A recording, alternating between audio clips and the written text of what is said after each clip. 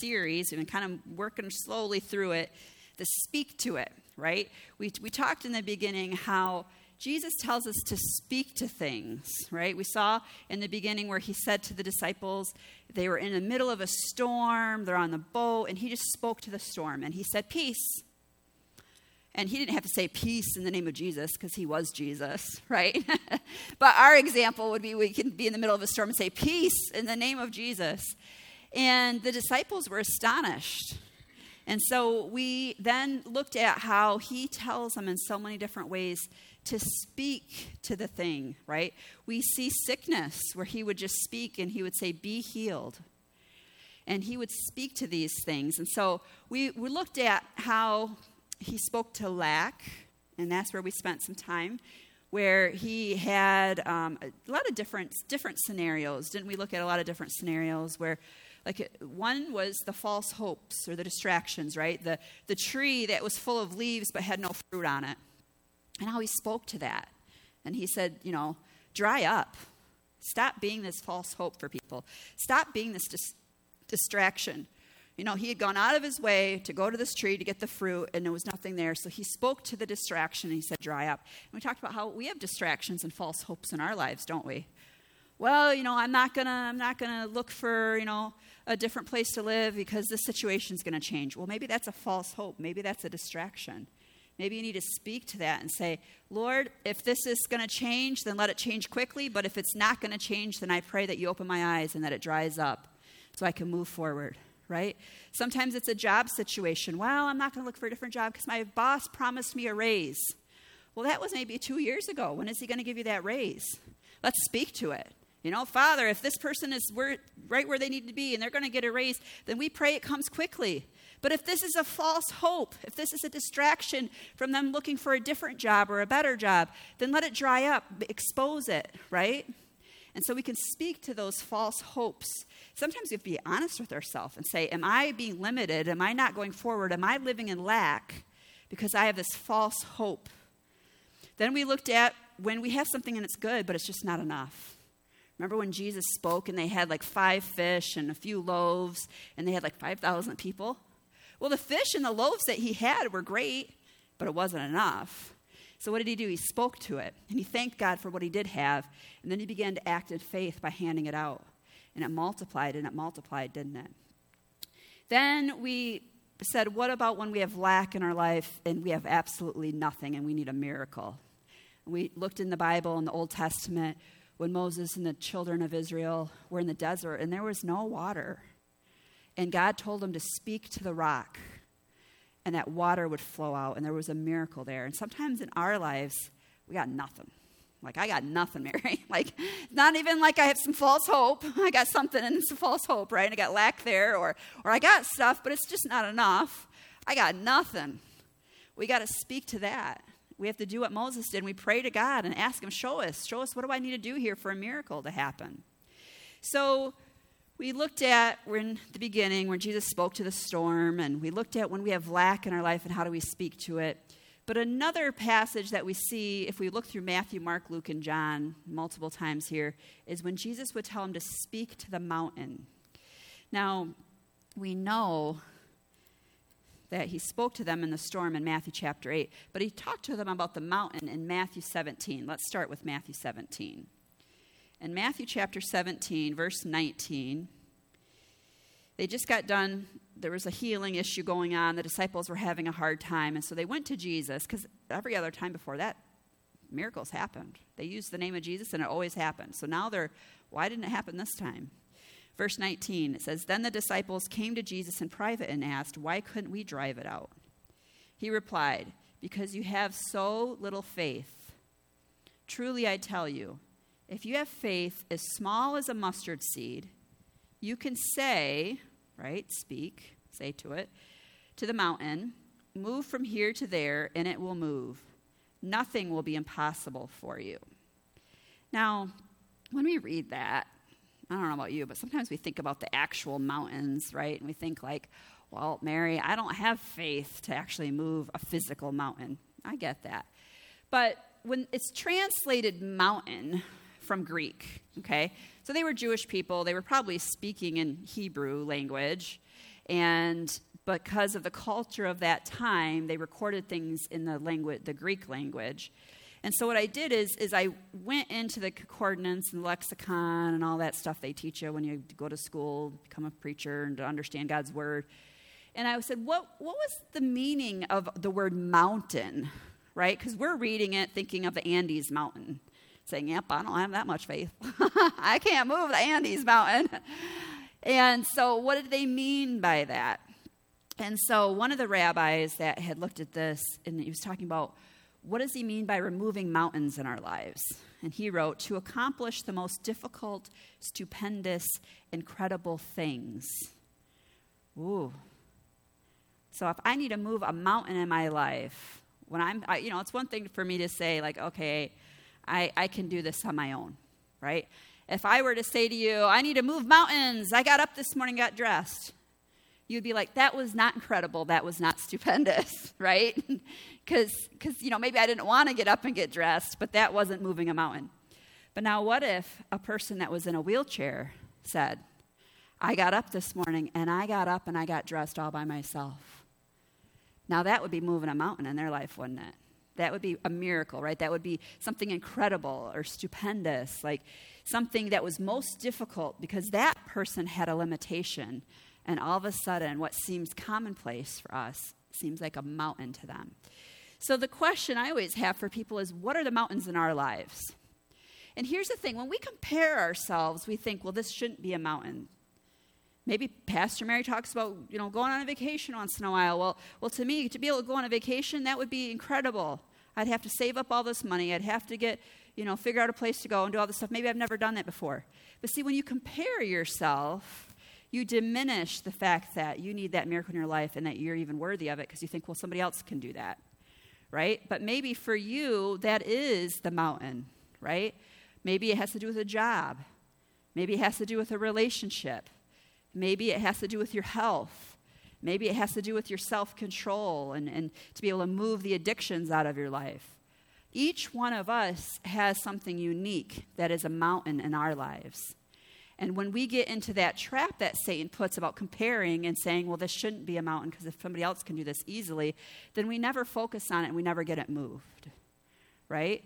Have you ever had something, and I'll be honest, I love my family. Don't be mad at me. I use them as examples a lot. They're just used to it, right? But have you ever, you came into the kitchen and you set something down on the counter and a week goes by and it hasn't moved? If anything, it's had babies and now there's 3 of them, right? Maybe it's a book and all of a sudden, now I've got this pile of books sitting there. Or maybe it's somebody's dirty socks that were, by the back door, by the shoes, and you throw them up on the counter, and all of a sudden now they think that's where you put all your dirty socks. Am I the only one that does anybody else have a pile of junk on their counter? I should take a picture. I've got this one counter. When we had the house built, I literally said, I want some countertop over here in this corner. And the builder, and when he was looking at the kitchen design, he's like, what is that for? You got, your kitchen's all over here. And I said, that's the pile of corner for all the crap that piles up. I don't know if that's a bad word, but all the junk. Oh, he used the junk. All the junk that kind of piles up. And believe you me, I utilize that junk corner, right? And then I got junk drawers. I don't have just one junk drawer. I have 2 junk drawers. But here's the thing. You see something, you pick it up, you put it somewhere, and maybe you're like me, my kids' bedrooms are upstairs, so I'll put something on the staircase, and I'll think, they're going to see their backpack or their whatever on the staircase when they go up and forth to their room 100 times today. They're going to grab it and take it with them, right? That mountain does not move. That mountain does not move. If anything, the mountain gets bigger. The mountains in my life sometimes grow. Now, I'm using silly examples because you all have your mountains, right? But think about, maybe it's a health mountain, right? Maybe you go see the doctor one day and he says, oh, your cholesterol's kind of high. You lose 5 pounds. And that mountain doesn't move, does it? If anything, it gets bigger. Let's all be real, right? You go back a year later, and now they're talking about putting you on some sort of cholesterol drug. And again, I'm using a simple example that I know most of us have experienced. But your mountain might be something even different or bigger. It's a situation and it doesn't move. What I find is if I don't focus on it and I don't put any effort in it, nobody's going to move it. I'm the only one that thinks that this needs to happen. Guess what? My angels don't become flesh in the middle of the night while I'm sleeping, and the angel fairies come and clean my house and move the baskets, do they? No, I have to make a decision and effort to go and move them. Now, when it's something that I can physically move myself, I don't even ask for help. I go and move it. But when it's something heavy, like I wanted a bookshelf moved the other day, guess what? I had to go to my husband, I had to go to my son and say, can you guys please move this shelf? And I really only had to give instructions to one of them. My son happened to walk by, he goes, what are we doing with the shelf? I said, I want this shelf tipped on its side and moved around the corner, I want it put right here. And I had walked away. Once I gave the instructions to somebody, he went and found his father, and his father helped to move the shelf. Now here's the thing, in your life, you have a mountain. I don't know what it is, but you got one. You want me to come over to your house and look around? Maybe I can find a few for you and point them out, right? We don't need that. We know what our mountains are, don't we? But the question is who have you asked for help? If we are, I hate to use the word arrogant, because we're not really arrogant. I don't know how else you know what the word arrogant means, but sometimes we think that I am responsible for this mountain. I can handle this mountain, so I'm not going to ask God for help because I should be able to do it. I don't know if that's arrogance. Sometimes maybe it's stupidity, right? Ignorance. We think we should. Have you ever done that? Like, I think I should. Like, I remember being a young mom the first time when Todd and I got married, and when he met me, I had like 3 different jobs. I worked full-time, had the kids, was going to school part-time, doing all this stuff. And then all of a sudden we got married, and I wasn't working at that time. I was volunteering. I was doing a lot of work, but I thought, I should have more hours in my day than I did before. So I don't need to ask him to help me with stuff around the house. I can do it all. And because I assumed and thought I could do it all, nothing, not all of it got done. Maybe 90% of it got done, but 10% didn't. And I never asked for help because I thought, no, I should be able to do this.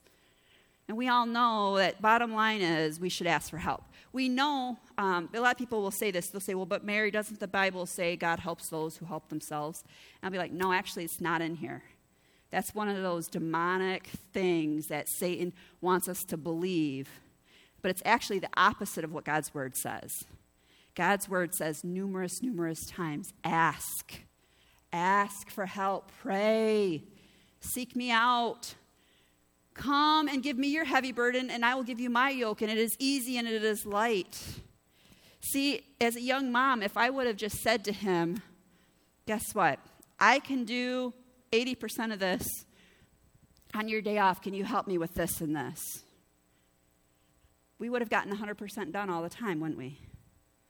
But I believed, I had that thought that I should, so I'm going to, and I will, and it never got done. Never got done 100%. Then I was always feeling shameful, right? Because, man, I wish the house would be perfect. I wish the house was done. So the big thing is when we have this mountain, we have to talk to it. But that means, first of all, we have to see it. We have this thing that is most difficult, that it's incredible, and it needs to move. When I looked up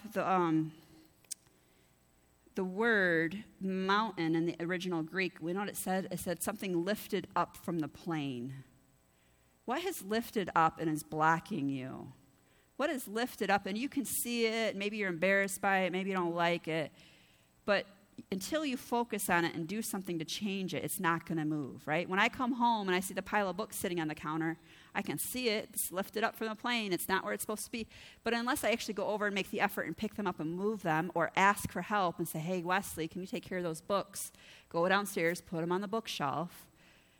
Nothing will change. If anything, it will grow. So today we're going to look at how do we speak to the mountains in our life? How do we ask for help? How do we make them move, right?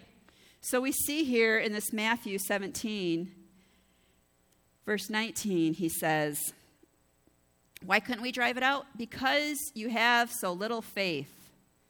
Truly, I tell you, if you have faith as small as a mustard seed, you can say to this mountain, move from here to there, and it will be moved. Nothing will be impossible for you. So how do I increase my faith? That's where I want to get to. Like, okay, if he's saying I need to have faith to move it, And really, what is faith? Faith is my belief that it can happen, right? If I have no faith that the rusted out junker car in my backyard can start, I won't go out there in the morning and try to go to work in it, will I? No. I have no faith that that car can run. So I'll go to the car that I know will start, right? So you have faith in something you believe can happen. So number one, we have to believe that God can move the mountains in our life. And that he wants to. Most people will say to me, well, I know God can, but will he? I know God can, but does he want to? Well, God's word is very clear. Now, there's certain things I would say, reflect back on God's word. Is that, will God heal me? Well, what does God's word say about healing? He wants to heal the brokenhearted. He wants to heal the wounded, right? And how many times did somebody ask Jesus for healing, and did he fix them and heal them? He always did it.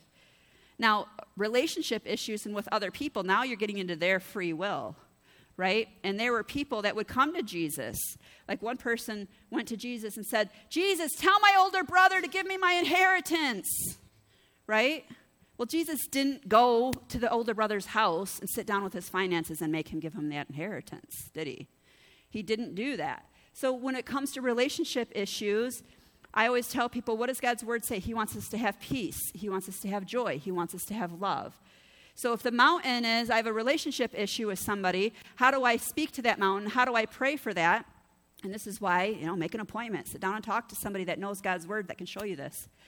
I'll say, let's pray that love is restored in your relationship, right? And sometimes, we have to look at the definition of love. It says love protects.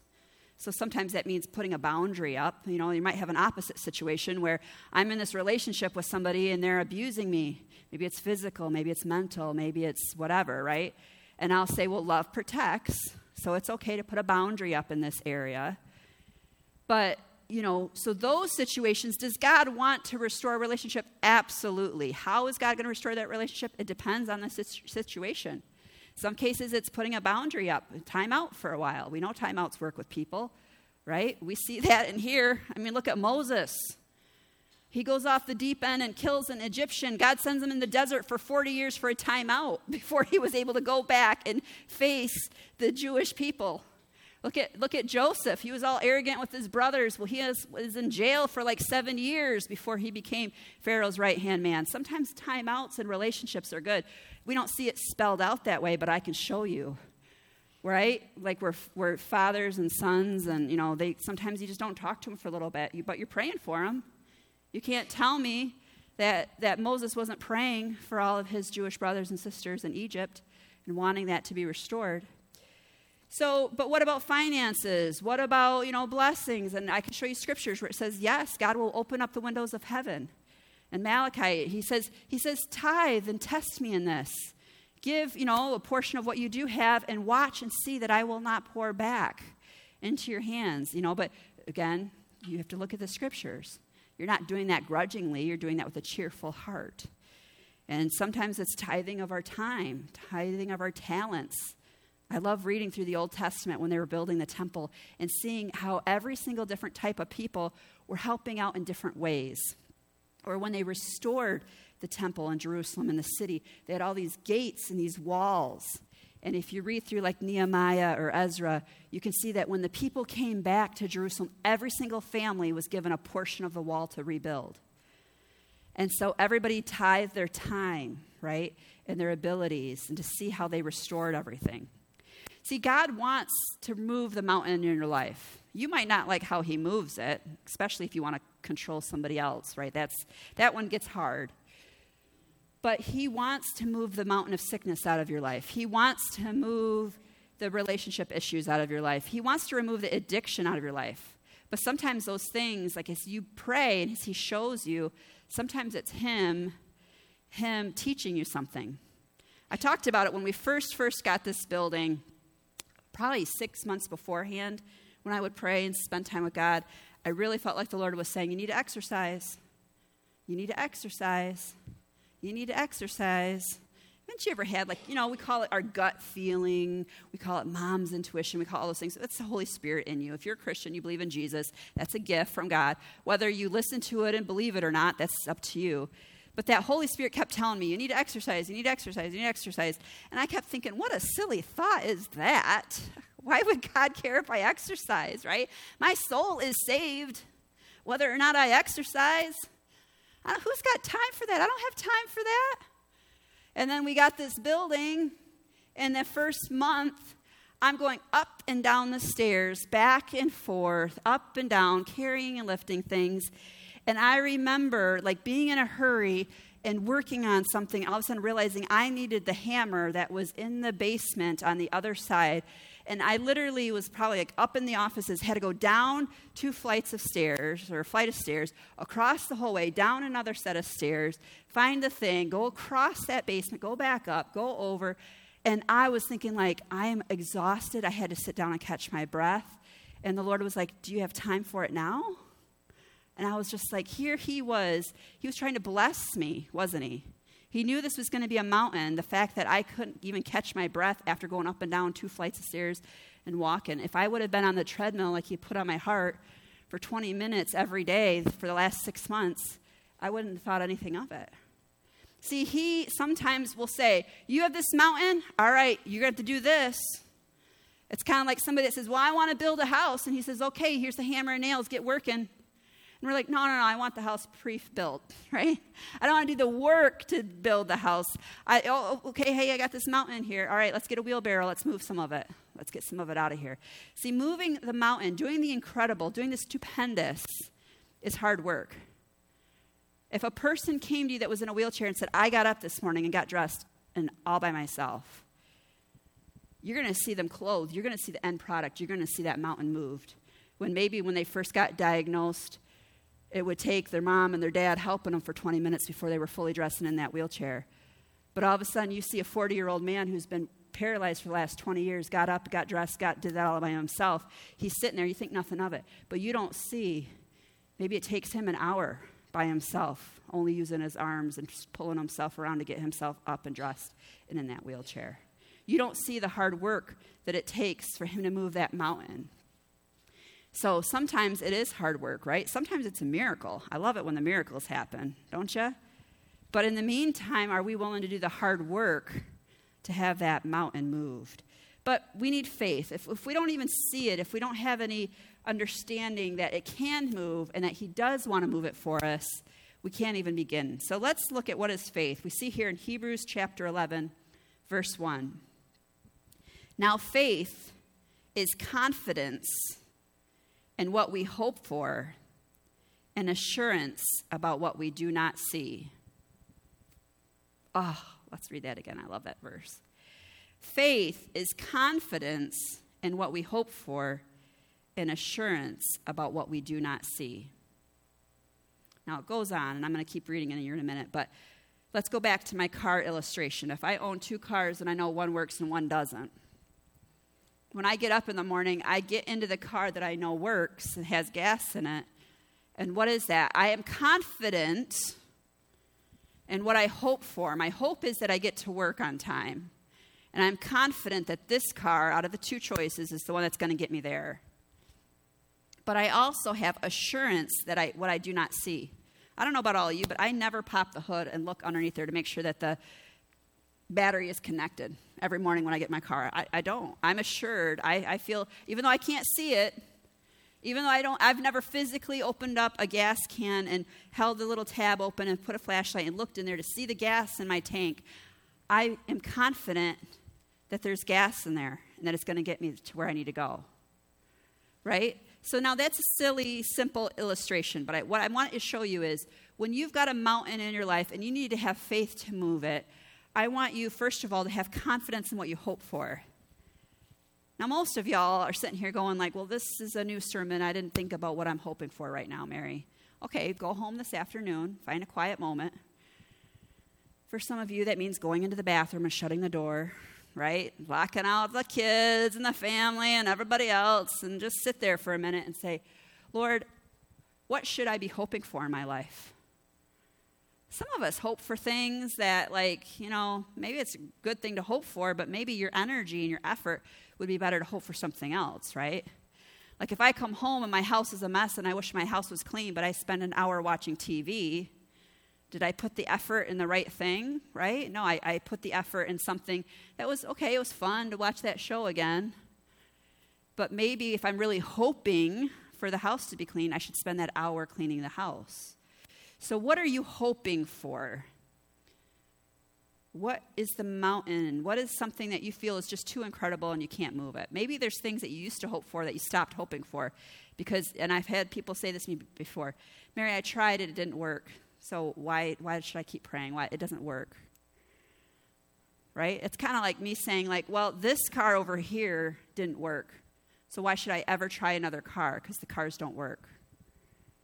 You can't pigeonhole God because one situation didn't work out the way you wanted it to say that God will never help you in all the other situations.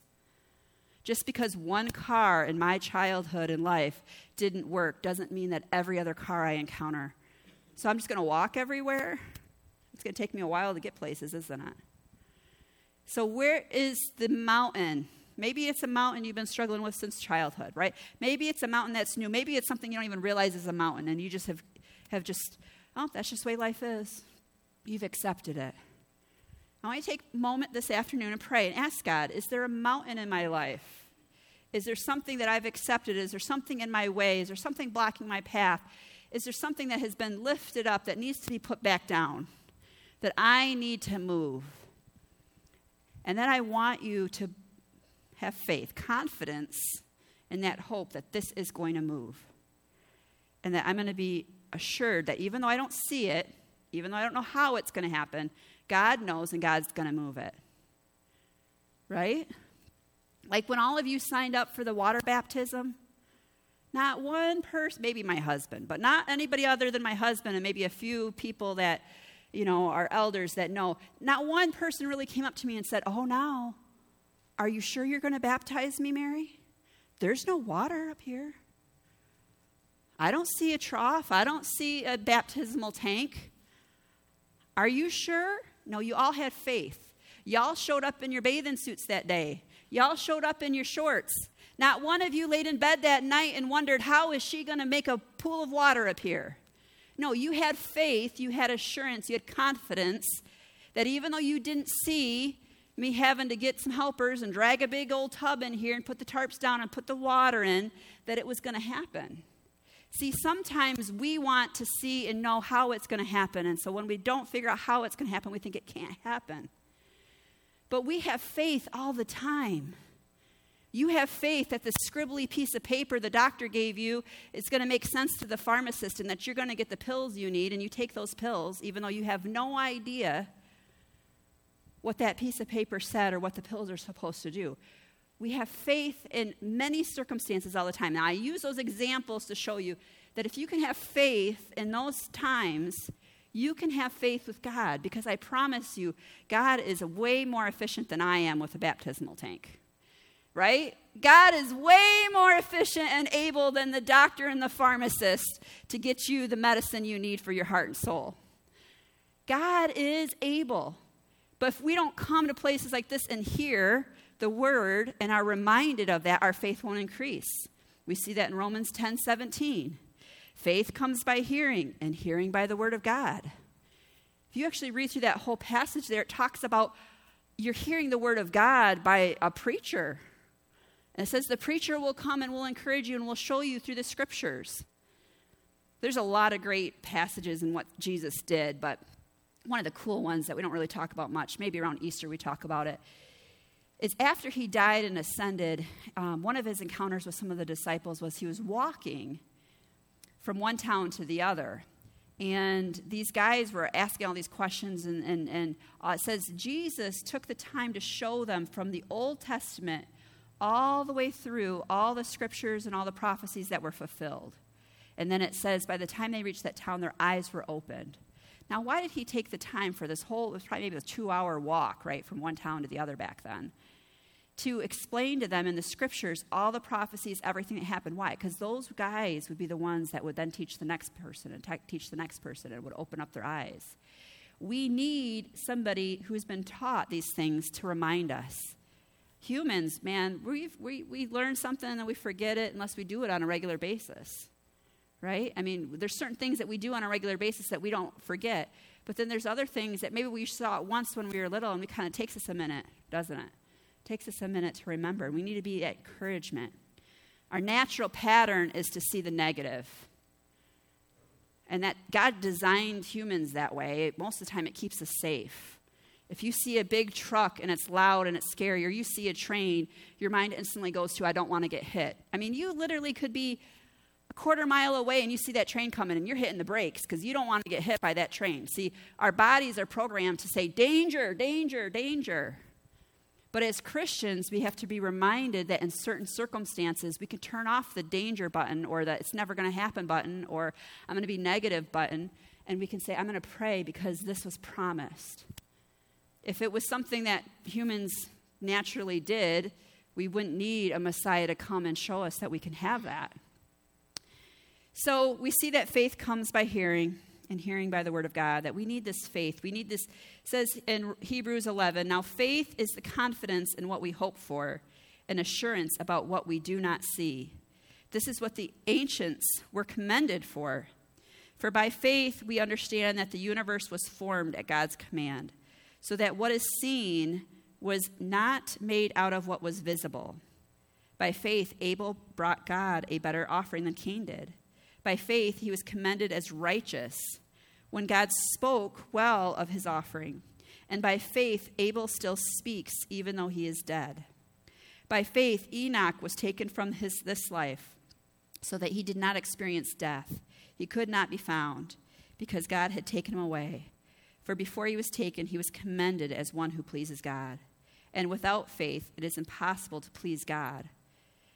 Because anyone who comes to him must believe that he exists and that he rewards those who earnestly seek him. I love that. When you say, I believe in Jesus, you're believing that the reward will be you get to go to heaven when you die, right? You're believing on a Messiah because you know that you're not alone here in the world, and you know that you're not good, and you need this Messiah to forgive you of your sins. But most of us stop there. We think, well, I'm just going to have heaven when I die, and while I'm here on earth, I'm going to have hell. But you need to be reminded, God didn't come just to give you heaven when you die. He came to give you life, right, and life to the full. John 10:10 tells us that. So when we seek him, when we believe in him, when we believe and have this hope that he wants more for us, that he wants to bless us while we're here on earth, he loves that. He wants you to know that when you pray to him and ask him for help, that he will reward you. Let me end here in Mark chapter 11, verse 21.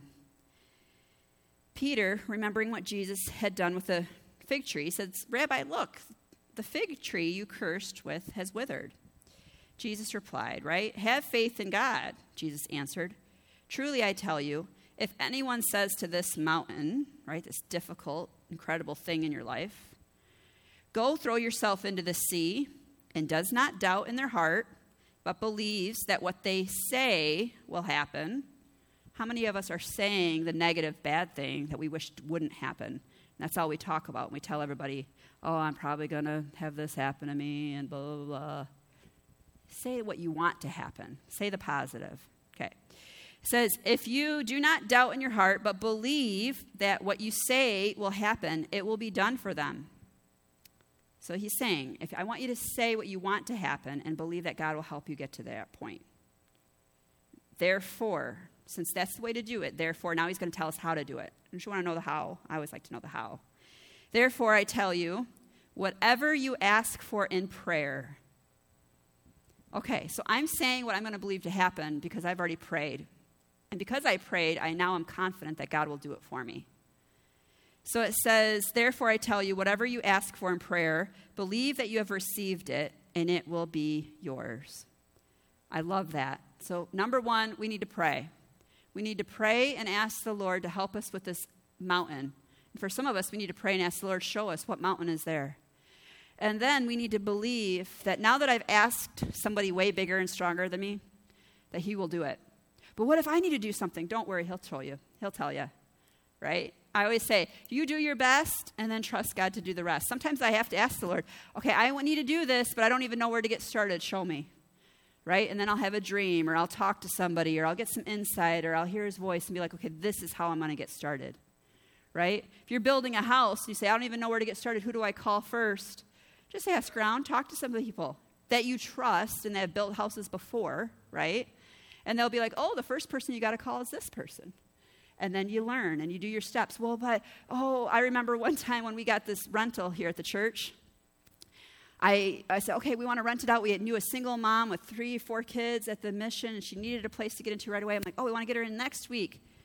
And I went, and somebody said, oh, you can't get her in until you go down to the city and get the rental permit. So I called them up. I go down there, and they said, oh, it takes like 3 months to get all this paperwork and get everything done.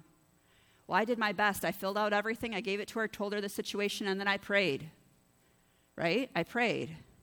All of a sudden, miraculously, I get a call the next day. The guy that does the inspection said, well, I'm going to be right next to the church. I just had this on my desk yesterday, and I had an opening. Is it okay if I just pop in real quick? Is anybody there? Yes, somebody's there. Let me in, right? Now, what happened? The mountain was moved. I did my best, and as soon as I realized it wasn't something I could do in my power, then I prayed and asked God to do it. You guys do your best, and then ask the Lord to help you with the rest. And be open, though, when he tells you, right? If it's something practical, like a relationship, and all of a sudden God's putting it on your heart, we'll call this person, send them a card. Or hey, your cholesterol, take an extra walk, like with me. If he's telling you, get on the treadmill, and you're praying that you're healthy, then be open to following his encouragement. Let's pray. Father God, thank you for your word. Thank you that Jesus told us numerous times that it's okay to pray and ask you for help, that it's okay that we are weak and you are strong, that there's things in our life that are incredible and too big for us to handle on our own, that in those moments we can cry out to Jesus, we can ask you for help, and that you want to help us. You want to bring peace into our lives and love into our relationships. You want to show us if it's time for a boundary to go up or if it's time to extend the hand. You want to show us if it's time to physically move or make changes physically in our lives or if it's time to simply sit back and rest and pray. That you want to help us. So, Father God, this week, reveal to us if there's anything we need to stop ignoring, that we need to stop denying, that we need to stop pretending like it's not affecting us when it really is. You show us if there's anything in our life that we need to come to you for and say something has to change. And then when we do that in faith, that you answer us and show us the first step to take. And we're going to pray this week, Father God. Some of us are going to come up with a list and realize, boy, I got 20 mountains, and I'm going to pray and give them all to you. And maybe you'll just point out one for us to work on this week. But Father God, we're not going to stay in the shadow of the mountain anymore. We're going to ask you to help us remove it out of our life so that way we can walk in peace and joy. Be with each and every single person here. Fill them with your presence and show them how they can move forward in life. Bless them, Father God. Give them wisdom. Give them favor. As they pray, I pray that you send out a double blessing, a double amount of angels to work on their behalf, a double portion, because they heard this message and they are going to act on it in faith. Watch over them and bless them. In the name of Jesus we pray. Amen. Amen. Well, I hope you all have a wonderful week. Guys, don't forget about tonight. If you can help Eric real quick in the fellowship hall, he'd appreciate that. If you need anything from the blessing shop, it's through the lobby to the left.